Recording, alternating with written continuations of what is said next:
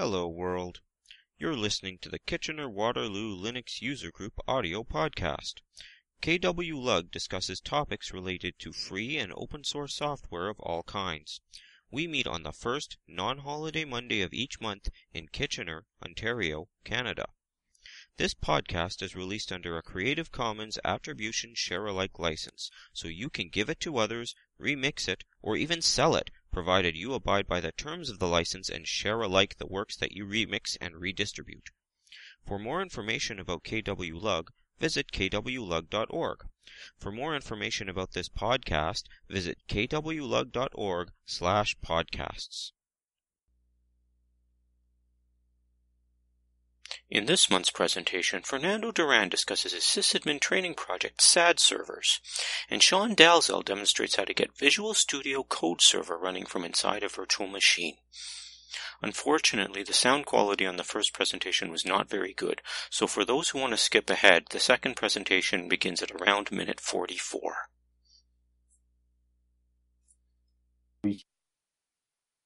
SadServers. This is like the agenda, so I'll just very briefly talk about just a couple of sentences, who I am, what the project is, why I did it. Then I'll spend a little bit more of time of how it's done, like the architecture and whatnot, and some challenges.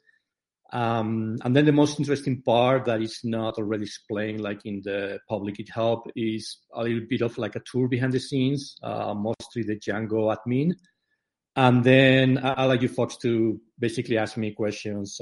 It's pertinent to whatever I'm presenting, that's fine. Yeah, just go ahead and interrupt. Otherwise, we could do until the end. Focused on like the architecture of the whole thing, like more like code, be like more on the Linux side. Let's get going. So who am I? So I've been working with Linux since 1999, and then I've been working all my professional life pretty much on startups using Linux. So I've been either a developer or sysadmin, then it's called like DevOps or cloud infrastructure, SRE. Different companies, they call it differently. I've been living in Waterloo since 2006. From time to time, I like to hear myself talking like now, and I've done like a couple of presentations, and I thought I would just drop in an O'Reilly book that I contributed like a couple of chapters. And if you want to sometimes like follow, especially for this project, you can follow at the Twitter link. And I don't know what else to say about this. If you guys have any questions, just let me know.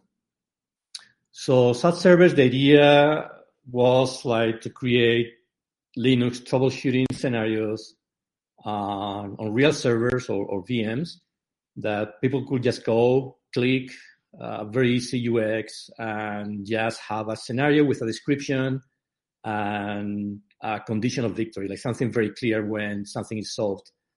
So I couldn't find like, actually that's in the Y. But this is what it is. It's also possible, besides troubleshooting, to say something like, find, set up a service or set up something. And there's actually a couple of easy scenarios where it's like, things like that, for like basic Linux tooling.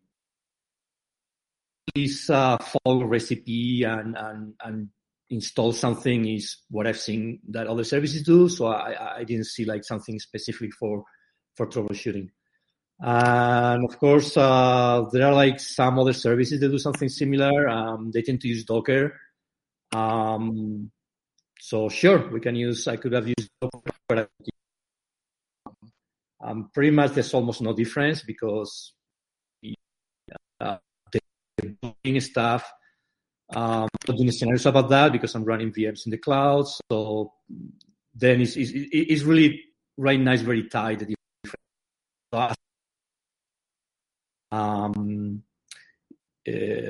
So the stories that like just like a bunch of people, like I had like 4 or 5 on Tuesday, and Wednesday I said YOLO. I'm gonna put this in Hacker News, and then it was like number 2, and then there was like I had to deal with. There's a link there. The why. We talked a little bit about this. So one is like just personal itch. Like I couldn't find something that was quite the same. A couple of interesting things that I have to solve. I'll mention that. And funny thing, I think it probably helped me with job interviewing. So yeah, I have a new job now. I'm not for now, or I don't think ever. Basically, like, I don't think I will charge like people like to use this for interviewing people or something. That's the idea that I have right now. Okay, so let's review the architecture now. High review summary. So I'm using Django, which is Python, with Celery to queue the background jobs. Background jobs, basically there are like 2 of them. It's like create a VM, destroy a VM. There's like 2 more, something like start a VM and stop it, so that I can start from, not from scratch, but from my stop instance. There's like 10 seconds difference. I found that at the end. So it's like, it takes like 50 seconds, to create an instance from scratch, and about 30 seconds to create an instance from a stop. So, to simplify, after the Hacker News thing, I'm just creating them from scratch. The one interesting thing for me that I know how to do, apps with dynamic IPs into a web server, like automatically. So I use console and console template to solve this. So let's go to, sorry about this. I'm gonna go to this thing that hopefully is big enough. Architecture of the whole service. So basically it's a web server, Nginx and Unicorn, because that's a good idea to put it from Django. A database, Celery for the jobs. And then at the beginning, like the proof of concept, I was just from Django directly at the, you can see I don't know if you can see the pointer, but I created I have like something called Godi, which is like a shell to web. People could just go directly there.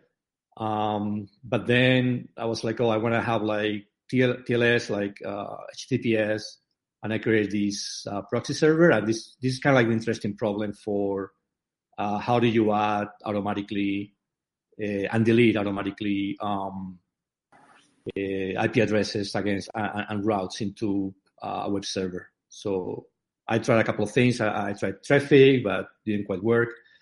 Here at the bottom, we have a different private network.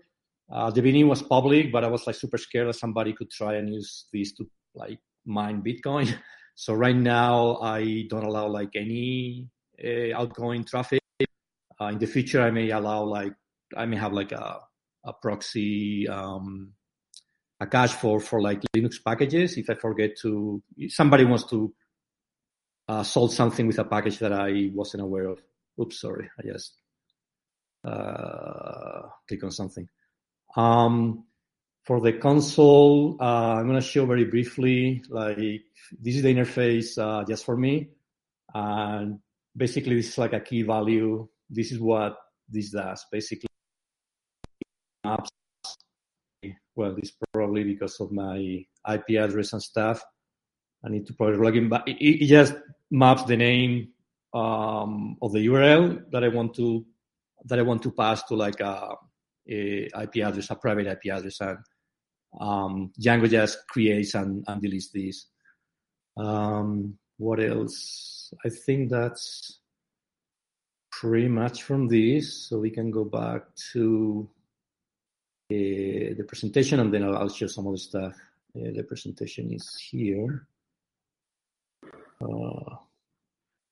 Okay. If anybody has any question about the architecture, I can maybe expand a little bit more. Some of the challenges that I had that is it's a lot of work in public spaces that can be useful for or can be used in funny ways. Like maybe 10% of the time, maybe like doing scenarios, 90% or like work and coding and reliable and secure. But now that the framework is basically there, so now I can spend a bit more time on creating. Has this thing that is when you're developing locally, you have like a developer developing a web server that is not completely the same. So that has beaten me a couple of times. And it's a bit hard to test things. Like if I'm testing with Bottle 3 that I want to stand up an instance in AWS, like what do I do if, so I make the call and AWS says, yeah, I'm going to do this, but then what? Like, do I trust that? Do I try several times? So these are like some, I have some trouble like trying to figure out how to test things that are like super asynchronous and things related to like servers. But yeah, it mostly works. Like from time to time, I can see like one server like didn't spin up or something like that, but that's rare. But I do see some errors, and I'll show you in a bit. For the scenarios, one challenge that I have, besides the wording, like sometimes like people didn't quite understand what I was trying to say. There are like scenarios that I want to create, and they are not that easy to do, especially having like a specific solution. Like one common thing with Linux, you go to a server and maybe it has a super high CPU or something like that, but it's not so easy, at least for me, to create something like that. Like maybe I can create a program that is like writing a lot, but like what's the solution there? So yeah, I found some scenarios that are not like super easy to create. And I thought I had a new, oh yeah, so basically now we'll go to show some of this stuff. So, okay, maybe I'll start with, since I mentioned the issues, so you guys can see that. So I'm going to show like some auxiliary services. So this is Sentry, which I love. It's free for a number of requests. So basically you just add like 4 lines of code, and whenever you have an exception, an error, it will show you. So I can see here that sometimes there's a problem connecting to the agent. I don't remember if I mentioned it too much, but there are like 2 things running on the VM. So one is there's a Golang agent that what it does is it gets a call and it just runs a bash script that returns yes or no. And if it returns yes, it says that the solution is correct. Otherwise, it says the solution is incorrect. And web is just this library that transforms a shell to web. Okay. So what I'm going to be doing, besides once I run out of auxiliary things, we just create one, or you guys can at any point just go here and create one. But let me show like a couple of other auxiliary things. So RideMQ also has a nice user interface, so I can see like when there's a problem, like if things queue up or like that.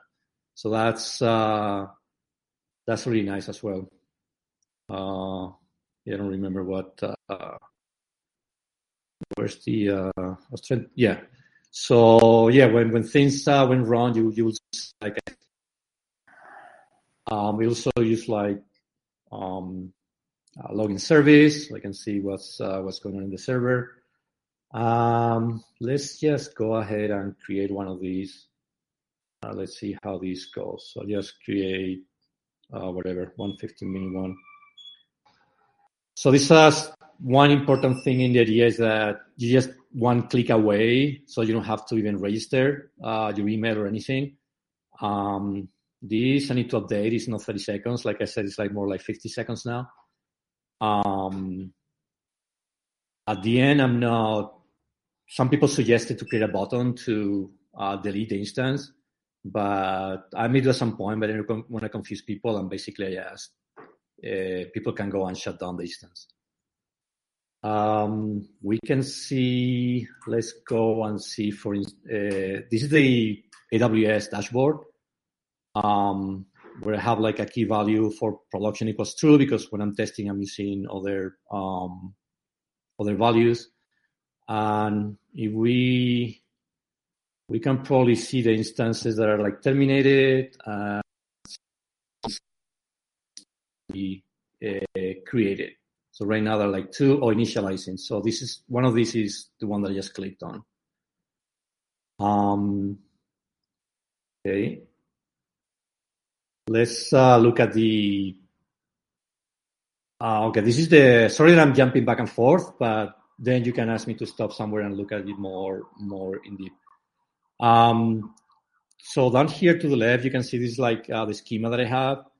So I have like AMIs that are server images in AWS. So whenever I have scenario, I create a golden image. From that image, when a VM goes up, it goes here. So right now, I don't see any instances can be like running, terminated, or being instantiated. So I see both of them are running. So one of these two is probably mine, Venice. So I guess it's this one. So it should be up already, yes. Yeah, you probably cannot see that, but at the top here, that you probably guys cannot see, but there's like the ID of the instance. So it's like 047. So that's gonna be this one. Take out the I. So that will be the instance that I'm running right now. So yeah, so you have like what's the AMI that I'm using, the status, if it's production or not, when it started and when it ended. And then I have like different scenarios. The scenarios, they have like a name, a label, time, and what AMI I'm using. If it's enabled and if it uses an agent or not, because there's a couple of scenarios where it's very hard to, like if I'm in a container, it's very hard to verify that. I'm asking the user, can you figure out if this is a container or not? And there's no button to click that's working. And that's pretty much it. There's the sessions where I'm keeping this. So this will be, one of these will be me, this one. So this is like my IP address. That's the only thing I'm grabbing, and I'm using that to create a session, when it started, and also in what clue I'm at. So if I'm here, and if I go to next clue, this doesn't have a clue. Okay, this wasn't a good example, but here it will go to probably like the last one. So here it will show. Actually has a solution. Okay, so it shows the next solution. I also use the usage table just to follow, like when people use too frequently the service, I keep track of that, and then I block them for like a day, and then go. Also keep track of the okay, which are basically, like I said, like SadServer, keeping a server. And then that's pretty much it. Check my solution. It's not like I managed to pick the one that doesn't have a solution. But yeah, here in the sessions, so now we'll be able to track like how long people took and how far they went. So I can add that to when people register with an email, I can tell them that. And also I'm working on, I'll be working on getting the user's history, like the command history. So I think,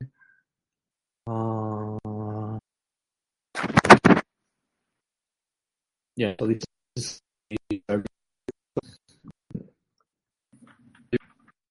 out if like if it's a container or not. This one doesn't have a solution that I can click on and show how that works.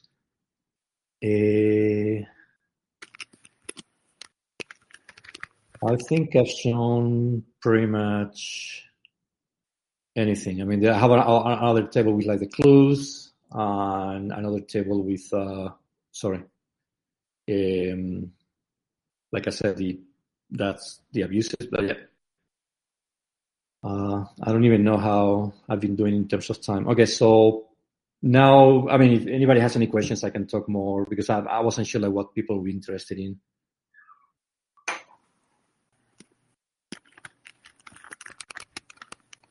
So any questions? Late night. Okay, I'll look into this. Thank you.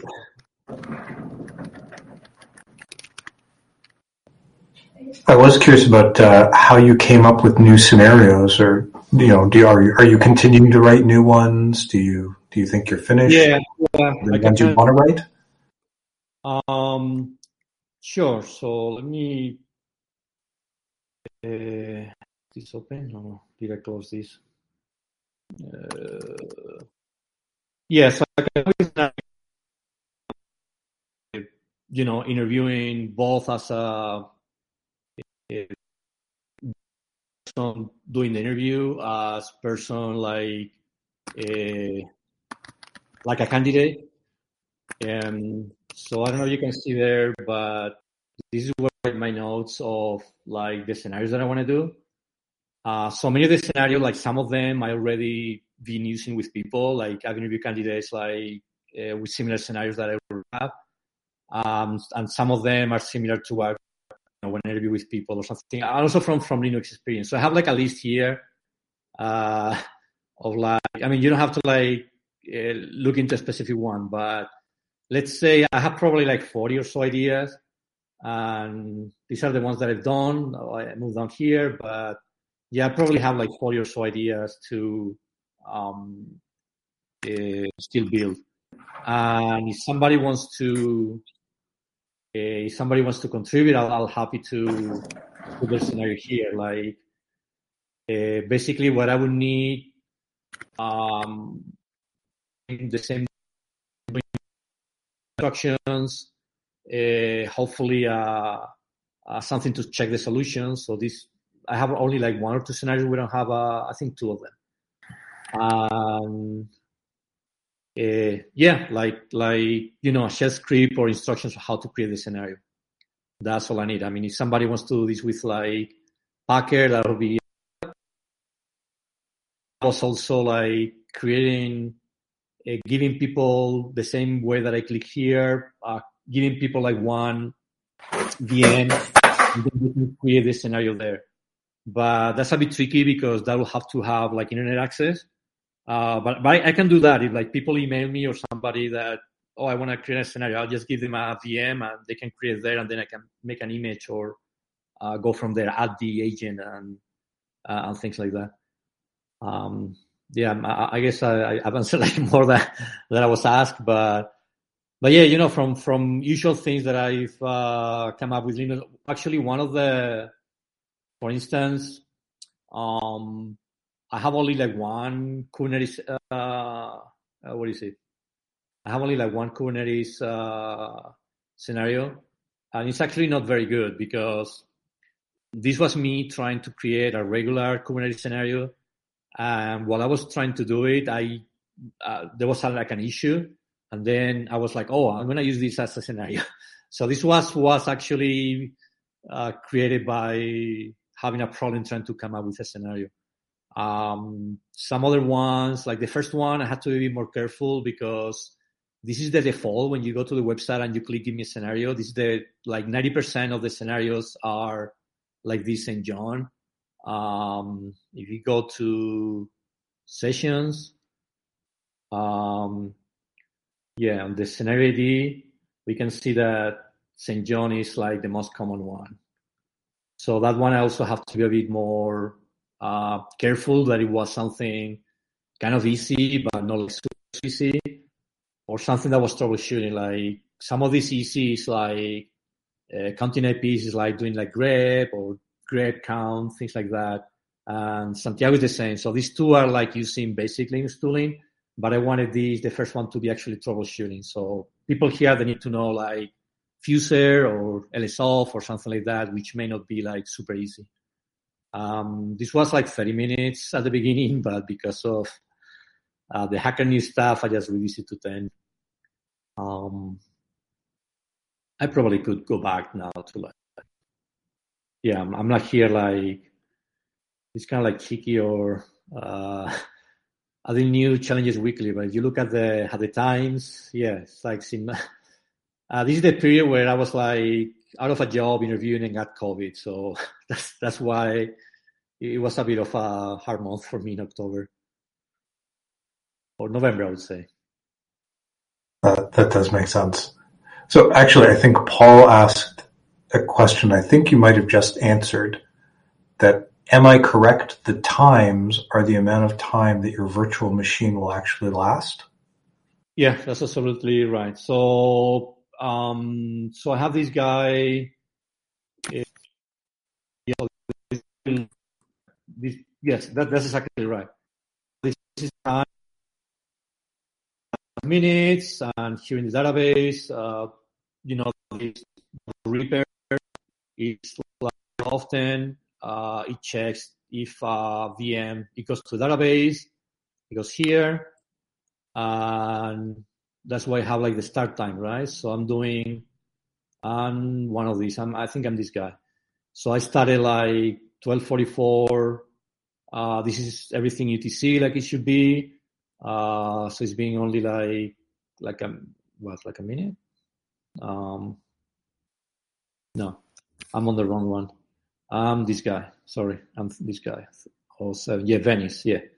So I started this like 7:33, and I get myself for this. What is this?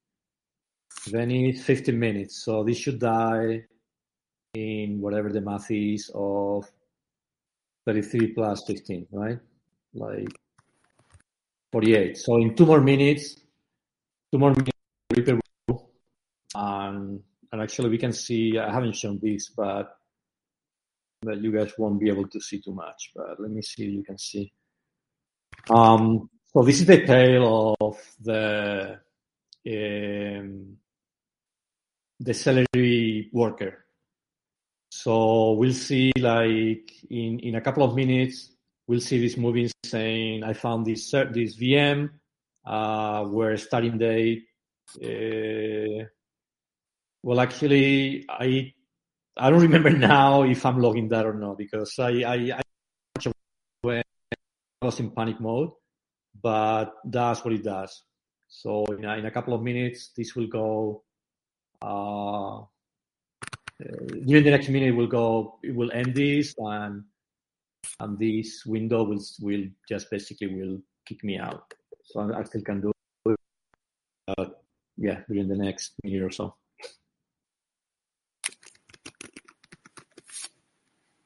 Yeah, so I guess the time limit is going to pretty effectively limit like the amount of problems someone could cause by things exactly. like Bitcoin mining. Yeah, that was my first line of defense. Like but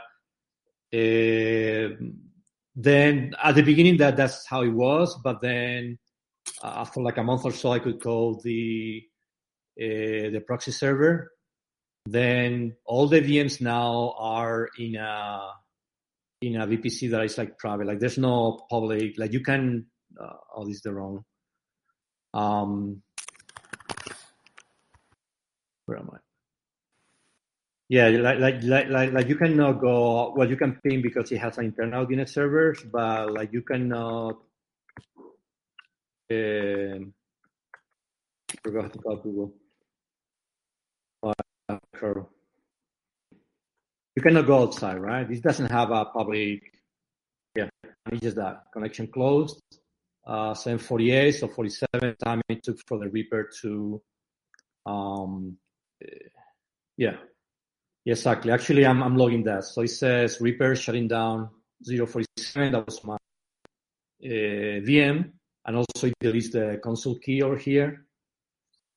Oops, sorry. I'm just so this is connection closed. So this guy died. And if we go to the VM and we refresh this, it should show that is 047 is this guy terminated and killed at 12:48. And here it will be this job that ran probably at one of these two that ran at 2:48. Yes, no, this is pretty. I mean, this was kind of not too hard to do. Still, I managed to create not like a bug, but I was doing them like kind of like one by one. And when there's like a lot of servers, they were not dying. And then we can see here probably this will, if we update this, so the 047, this guy is now terminated. So that's the basic of how that works. Here in Rabbit, probably we don't even have a blimp even. We may have like incoming job or something, but doesn't even show. I probably like the. I always forget where the things are here. No worries. Any other questions? The session probably also killed the session, probably. So what does abusive use looks like?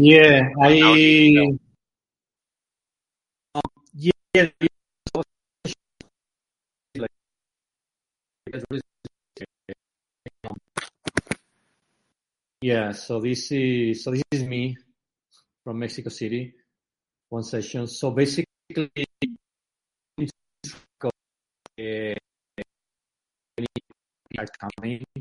so this is the IP is the only thing that I know, right? Because I'm not asking for like emails. A service called IP info to get like their location just for fun times. It doesn't matter. You could go to like any service and with the IP address and they'll give you the same thing, right? So what it does is that if people go over a number of sessions in a number of periods, for a time.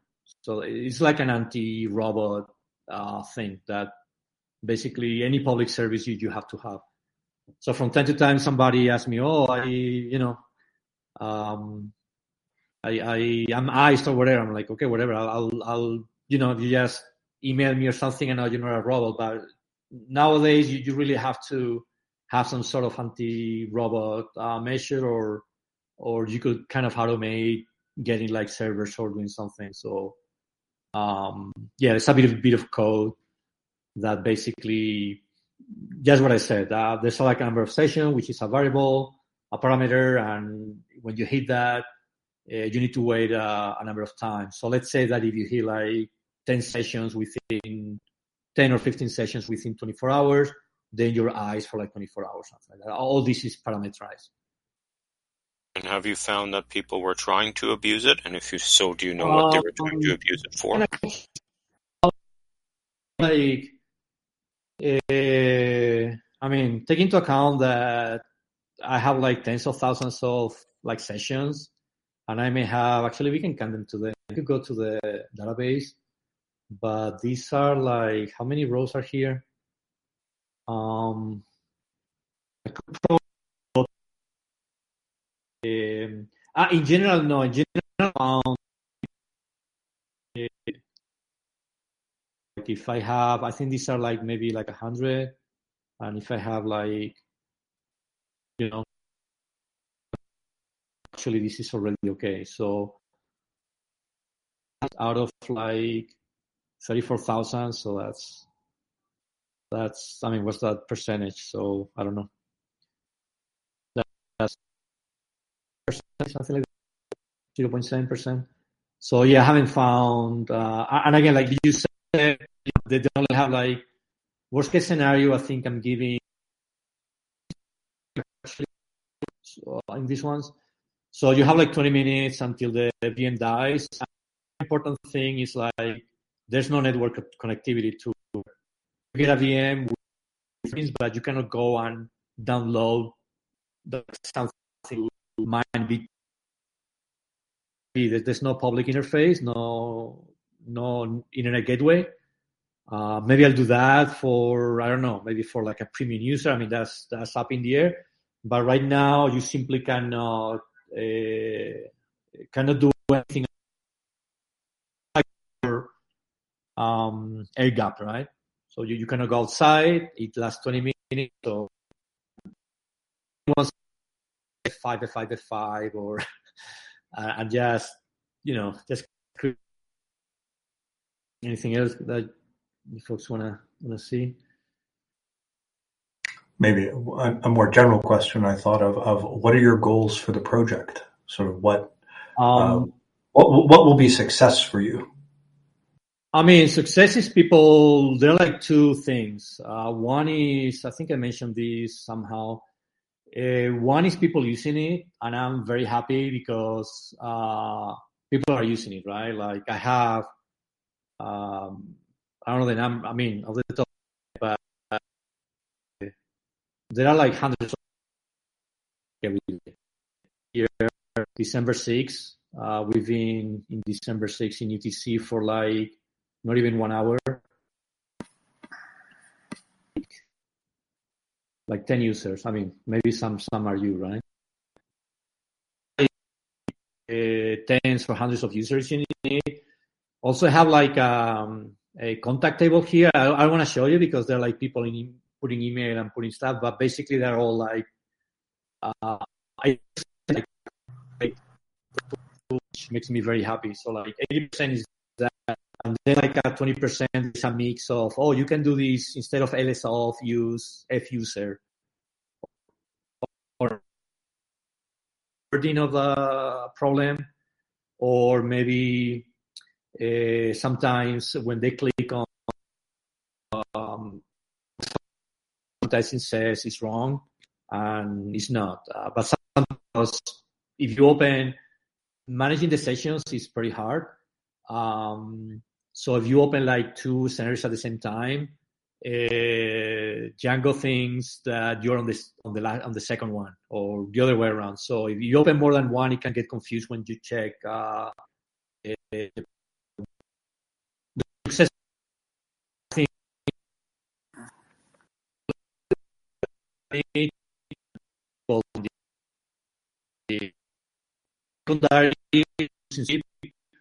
But tomorrow, like Rackspace or whoever, we hire for like the filter screen or something, and we'll pay you something. I'm like, hey, that's awesome. So I can come to Mexico more often. Any other questions? Yeah, most of the like 80% of what I've said is pretty much on this, except for the behind the scenes tour is like the why is in the GitHub public repo. So one question I had just quickly was, so these virtual machines, they're not images, right? They're just, is it like they're spinning it up based upon code? Yeah, they come from images. So here are the, so in AWS, I mean, all the elements from an image. Right? So if you use you can use like a blank one from Amazon, but when you create an instance in AWS, you give it a name, an instance type, that doesn't matter. But one thing that you need to pick is the image. So you have like Debian that I'm using that I like the most. I have some Ubuntu. By the way, I used to have an AC Linux, but that costs the same as all the other combined because of the license. So yeah, you need to have a image to to stand up a virtual machine in AWS or any public cloud. So in my case, I think I showed it, but I went like very fast. So Debian, I have another one for like Red Hat or something. This base image, basically what it has is the base Debian image 11 or whatever, and then I add there the agent and I add Gori, like the shell to web. And I add also some apt-get install, like some packages that you use for troubleshooting. So that's my base. And then when I want to create a new scenario, I create the scenario on the new VM, and then I create an image from that scenario. So, and after that, I have like a new scenario, say, Oaxaca. So once I have that, when I have that scenario, it has an ID, and I put that ID, not the proxy, anything except the proxy. That's just a safety image. It has ID blah blah blah 33DD. So if you go here to the this is the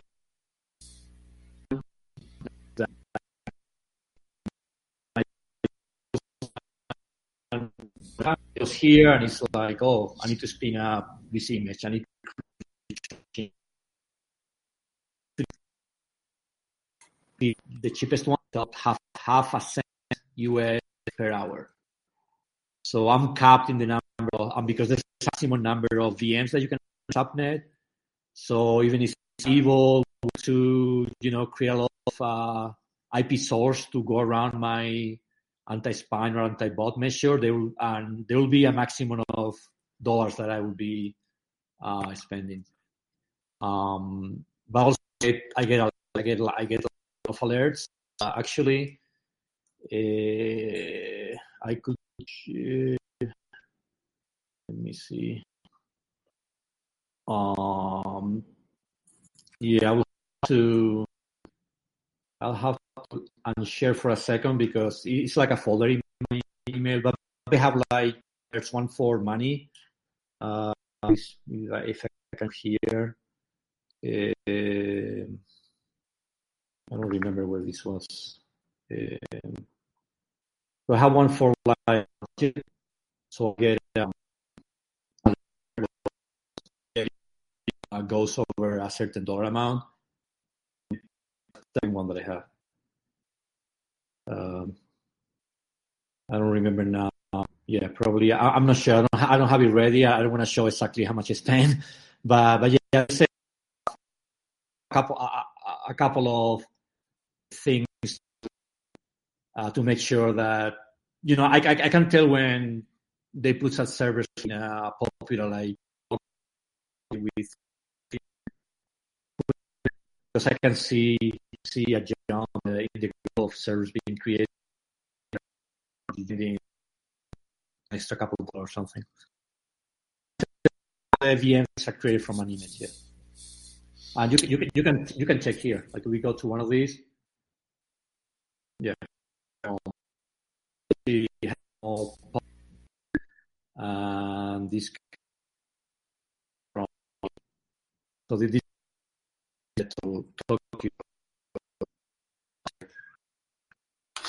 Everyone, can you hear me okay?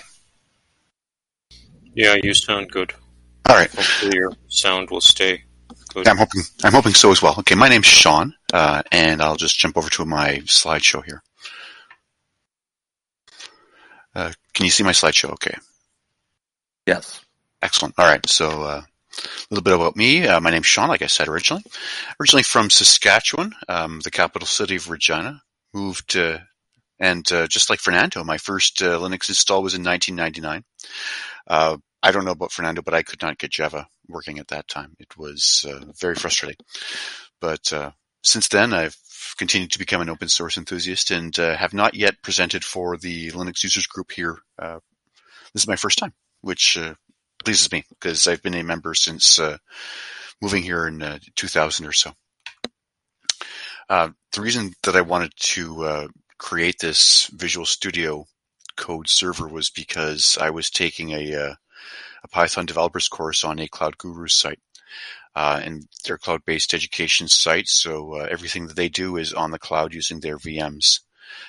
If you're a regular participant of these cloud VMs, then for the most part you won't experience a problem. You'll be able to log in anytime, anywhere, so long as you do it within about 3 days. Having a busier schedule or being an amateur developer like myself, I don't have time to regularly jump into that, so I found myself having to start from scratch about 3 times on those cloud servers.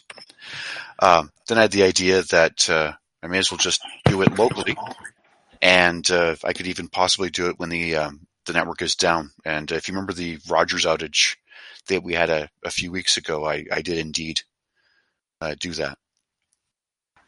So from here, let's just move forward. The pieces that you need to build your own Visual Studio Code virtual machine is I used Oracle VirtualBox, copy of Fedora Server 36 DVD ISO, the Red Hat Developers Tools Group when doing the installation, the Red Hat C Development Group. I added that one just for fun, but I did add it. And in moments, like I said, of pure frustration where I was just trying to get things working, I didn't have one piece in the right spot several times. So it took a couple iterations to finally get this one working. When you load up your Oracle VM, I tried to make this as small as possible so that it didn't take up too much of my own real estate, and so anyone with a smaller computer could do about the same. So I have my VM running about 2 CPUs, 4 gigabytes RAM, 50 gigabytes of storage, which is overkill, but better safe than sorry. 1 NAT adapter with port forwarding, minimum display settings, and pretty much disabled most of the other resources. Again, like I said, small resource footprint, so that it doesn't take up too much of your other resources. For the install of the ISO, building the VM, I just use defaults. My next step for this, or my next iteration, is going to be using Vagrant to build this from a box that's available for people, or build the entire thing using the command line. And then once I got my first boot, after confirming the port forwarding was set up, I used the Fedora Cockpit browser application, which I'll show in just a second. It's kind of a slick little tool that I enjoyed using instead of using SSH like Putty or something. So, like I said, used the Fedora Cockpit web application with a port forward 9090 to 209090, which basically probably is backwards. But basically you want 9090 on the VM and then using 209090 on your browser. Make sure you update the operating system packages, and then I added the VS Code server repository. That's it for pretty much the slides. So moving over to the system itself, this is the Fedora Cockpit. If you get a chance, I recommend installing it and playing with it. It's a nice little way to use your tools, to use that tool. Once you get the Fedora course, once you get the VM up and running, you'll be able to set the YAML config file, this one right here, for the password, and then whatever password you set in there, you can type in here once you get the services up and running. I'll have more detailed instructions because I'm missing a few important steps between loading up the VM and getting the repository installed and having a code server, so we can work through that later on. But once you log into the system, just type in your password. And you're presented with what is the getting started for the VS Code server. So you've seen this before if you've used VS Code. It's just this is an opportunity to program your interface or user programming on a system that's possibly going to be running similar code. What I'm trying to say with that is that I do believe that developers, or there's a certain subset of developers that don't develop enough on the operating system that their system is released on and deployed on, and they should get some more experience with that. But moving back to this, we could talk about that stuff later on. Using the Explorer basically brings me to your developer interface. So first thing you'll want to do is add some extensions. And using VS Code, basically, you add the extensions. And I was using Python, so I'm going to focus on that one. But as you can see, I also added OpenSCAD and C++. So working with Python, going back to my system, I had a couple Python courses I went through. So just like this, basically with the extension enabled in this one, you can press the play button and it'll work out for you. One of the things I also added was getting the PyEnv shell working. The Python environment PyEnv is a great little subtool again when you're learning Python, because you're going to find that the book that you find probably for cheap or free is a different version than what is the most available. And so you're going to be doing stuff and then you're going to run into blocks in the different ways.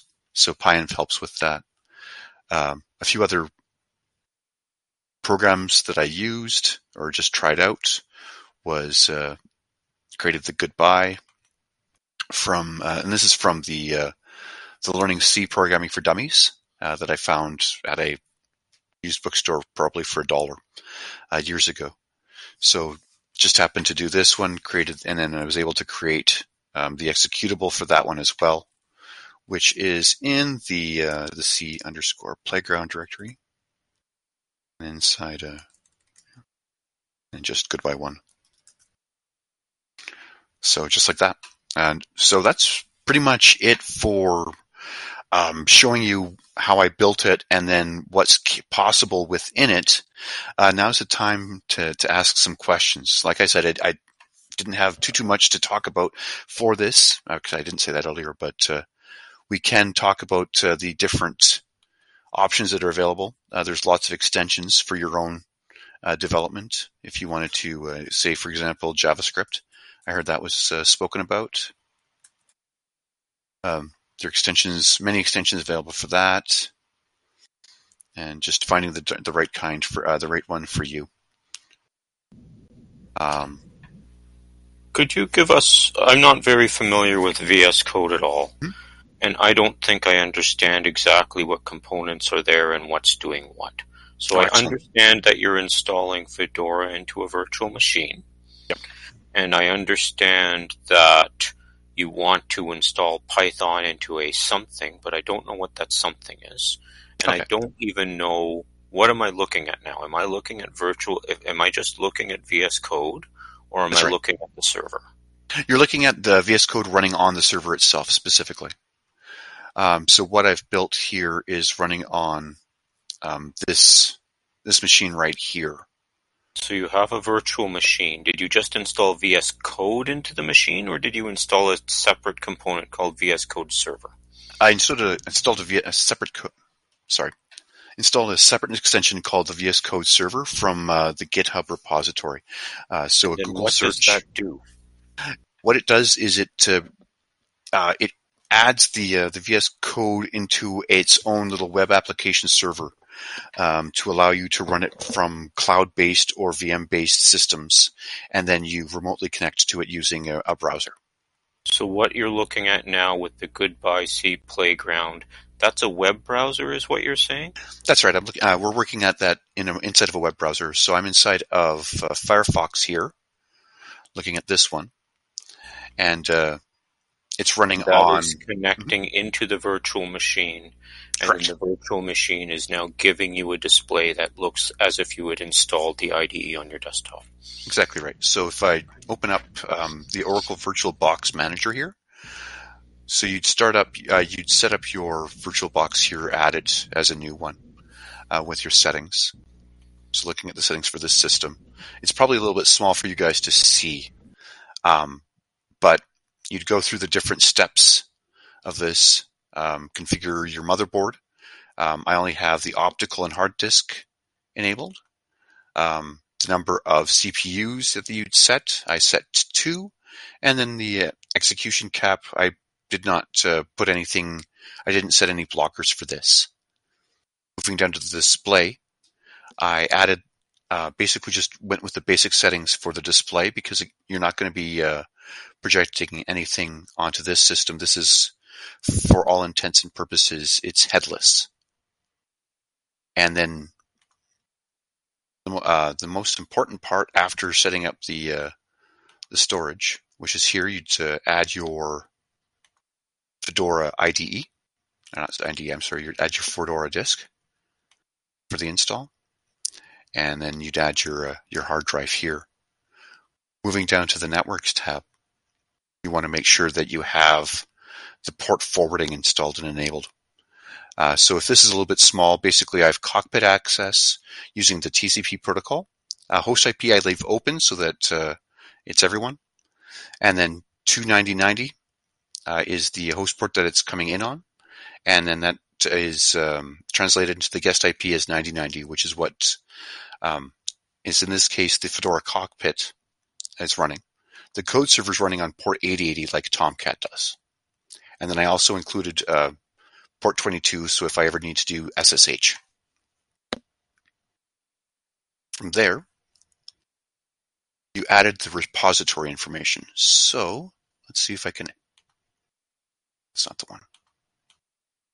Let's see if I can zoom in on this on the instructions here. No, I can't. But that's just installing a program. That's installing. As Exactly. if you would install any other program from a repository in Fedora. That's right. So once you get into the system itself, and we'll just do a quick log out and I'll bring you to the beginning. After starting up the services and logging in, after installing the services and enabling and starting them up, you will be presented with the ability to log into the web browser once it's present. And once you put in that password, Mhm. when you're in VS Code Server, it looks like you have access to the terminal. Yes. And so do you have like root access on the terminal? Could you do bad things? You absolutely 100% could do bad things and terrible things on this system.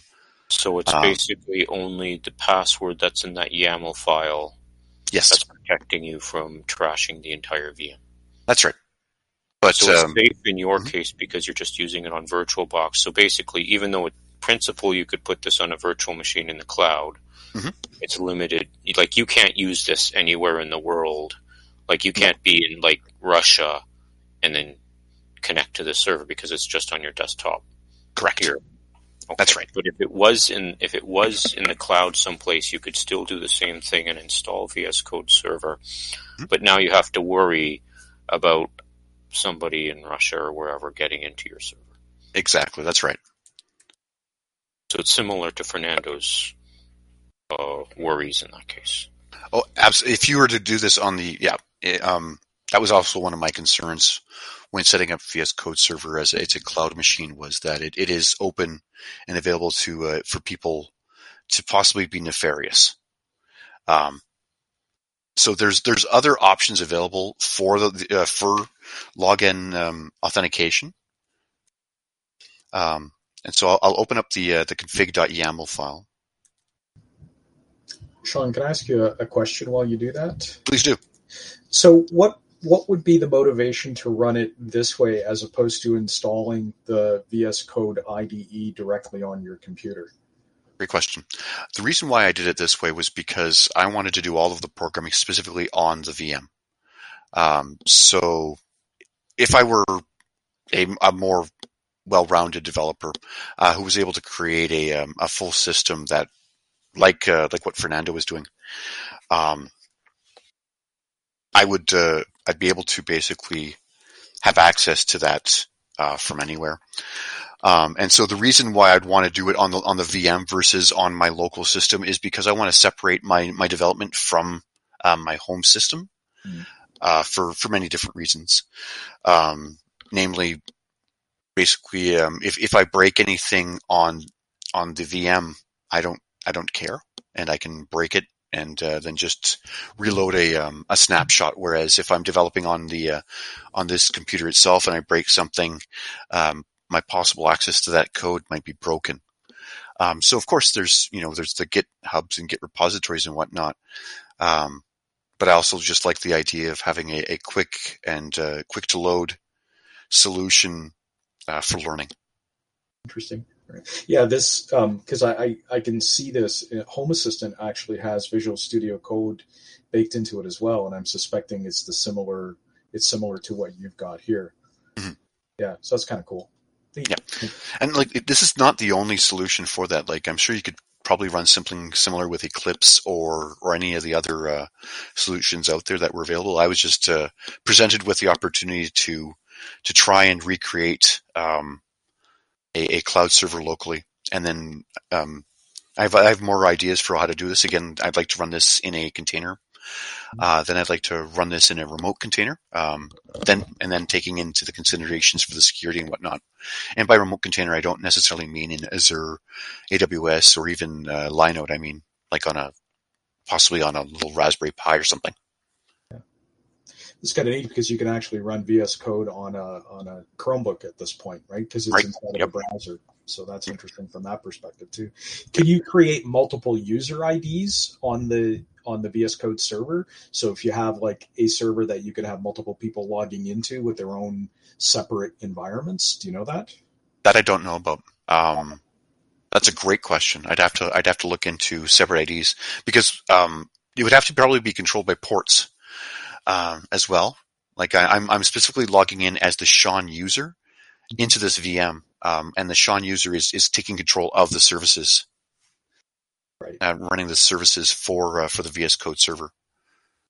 Yep. So that's a good question and probably a good idea. I'm sure it would be possible to have multiple users again running their own instance of the VS Code, and then also connecting up to GitHub, which is something else I haven't done yet. Is clone a repository down to here anything more advanced like that.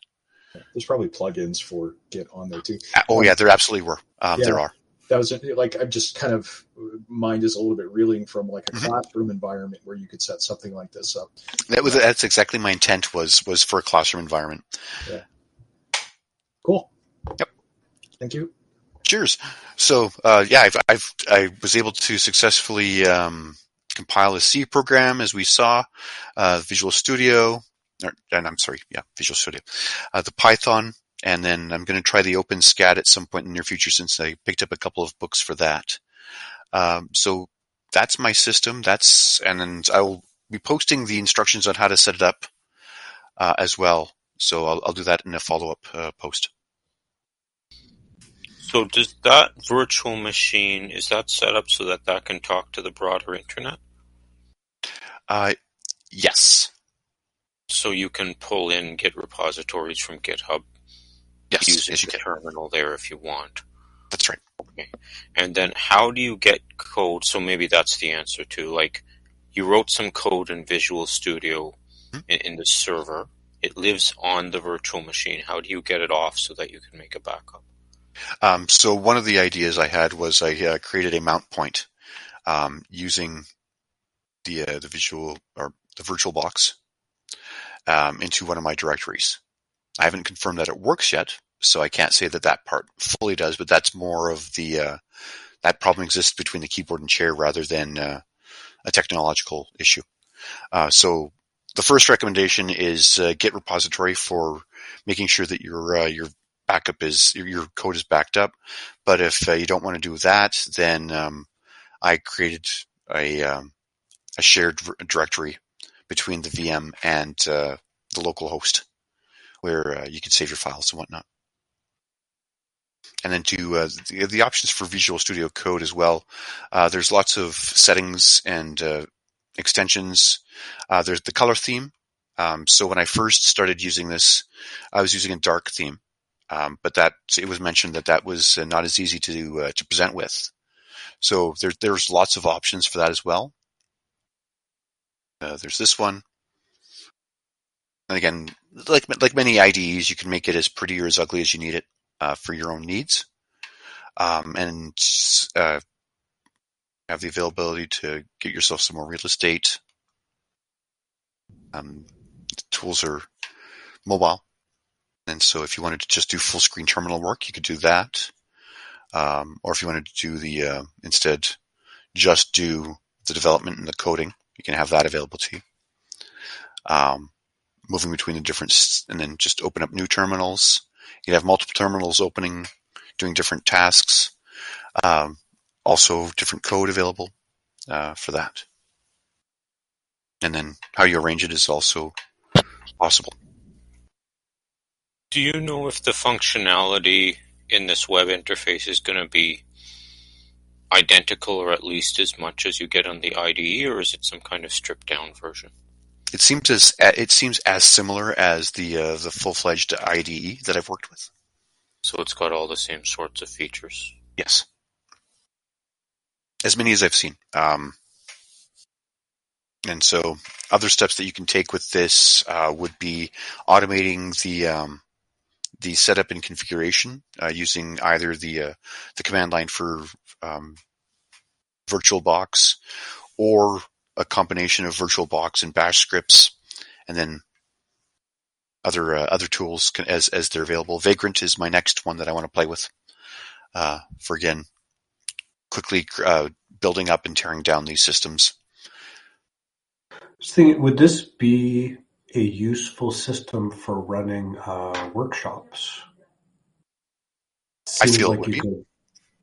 I was wondering maybe even for future lug stuff,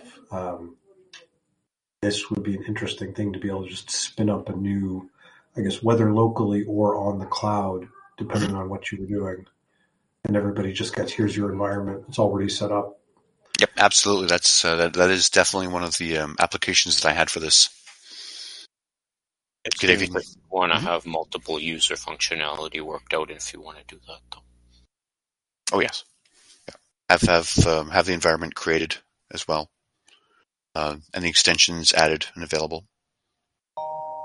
So yeah, those are all steps that you can actually also include in the when you're building it in the configuration. Because a lot of this can be done on the command line. So just looking at the different options for the commands available. One of the things I did earlier was I did the install extension specifically for the C extension. So I'm as surprised as anyone else when it comes to using a Microsoft product for development and or for learning, but it does do the job. So it works in that respect. Did you ever go poke around with the VS Code server install directories and see what kind of languages it was written in? Like, is it all JavaScript, or is it, I don't know, I don't even know what else it could be. No, not too much. I haven't poked too much into it, but the Git repository is out there. JavaScript. Tim says it's JavaScript in the chat. Okay, cool. Cool. Thank you. You could probably even set that up. I wonder if there's a Docker instance for it where you could set up multiple versions of it on a single machine. Yeah, absolutely. Yeah, and then use different ports to send you to different containers. Yeah. Anyway. Yep. Yeah. Oh, yeah. Like, there's so many options for it. Oh no, big blue button, and it has a good API too. Cool. That's good to know. I'll just max that screen. Okay. So going through the different options on the different sides, you have you can see the different, like, it'll alert you for problems, much like IDEs do. So it provides you with different encoding, plain text.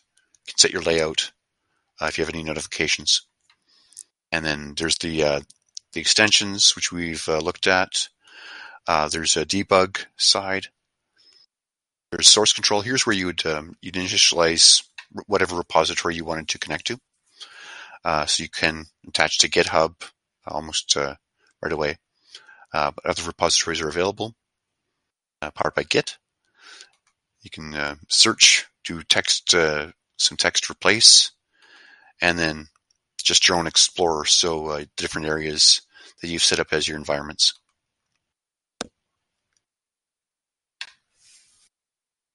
Sorry for the white noise or lack of noise for the second. Are there any other questions? I'm just looking in the chat. I was wondering if anybody's using VS Codium, but people are just arguing that VS Code is better than Kate. Okay. Are there any other questions that we have for Sean? Or any other topics related to this that we'd like to discuss? I just want to give a quick hint for VS Code. Mhm. And the shortcut is a little different on every platform, but I believe it's Command-Shift-P, pops up a little command menu. And once you know it's there, or maybe it's Command-P or Control-P. I'm on a Mac, so I can't keep them straight. But you get this little menu here. If you add a right-pointy, a right-sided angle bracket in there, Okay. so like when you pop it up, it's by default file search mode. Mhm. But if you put in a right bracket, you have access to all the commands. The right angle bracket. Sorry, keep on getting them wrong. So this one? No, not slash. Angle bracket. The thing on the period. Okay. Oh, less than.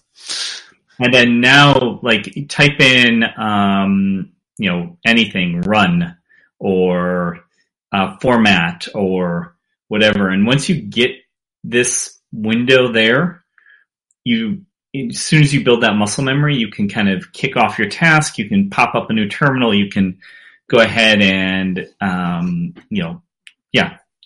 do stuff like that. And it's pretty nice. That's fantastic. Thank you very much for that hint. Yeah, and so it's all like a super field. So just, the little caret at the beginning, or the little sideways caret, tells it, hey, you're asking for a command. Otherwise, you can just type in a file name and it'll just, and hit enter, bam, you're in the file. Wicked. Okay, that's great. That's really great. Thank you. Yeah, no problem. Enjoy. So yeah, that's Control P for Linux. Greater than, Tim. Greater than. Yep. Angle bracket. Where'd you get that? I can never quite get. I don't keep track of the greater and less than. It all makes sense, but I could see it the other way, so I just call it the right bracket. I have a child that's doing grade 6 math, so I'm familiar with these symbols still because I had to explain them at some point recently. your unreasonable advantage. Aha! There you go. Yeah, that's a great one. So yeah, it is an excellent tool for learning or for developing for professionals and or less than professionals. And I did have a lot of fun building it and playing with it. And like I said, there's lots of different colors. So if you don't like this look, you can get a different color theme. Solarized light, it's a bit more yellowy. You can get file icon themes. So basically it allows you to build your environment as you wish. And it makes it portable. I was able to move this VM through the cloud and from several machines and booted them up on several, and it's worked as well as it can on each of them. Thank you for listening to the Kitchener-Waterloo Linux User Group audio podcast. Our monthly meetings are free of charge and open to all, so please join us if you are around. We meet on the first non-holiday Monday of each month from 7 to 9 p.m. in Kitchener. Please visit kwlug.org for upcoming topics, for directions, and for additional meeting information.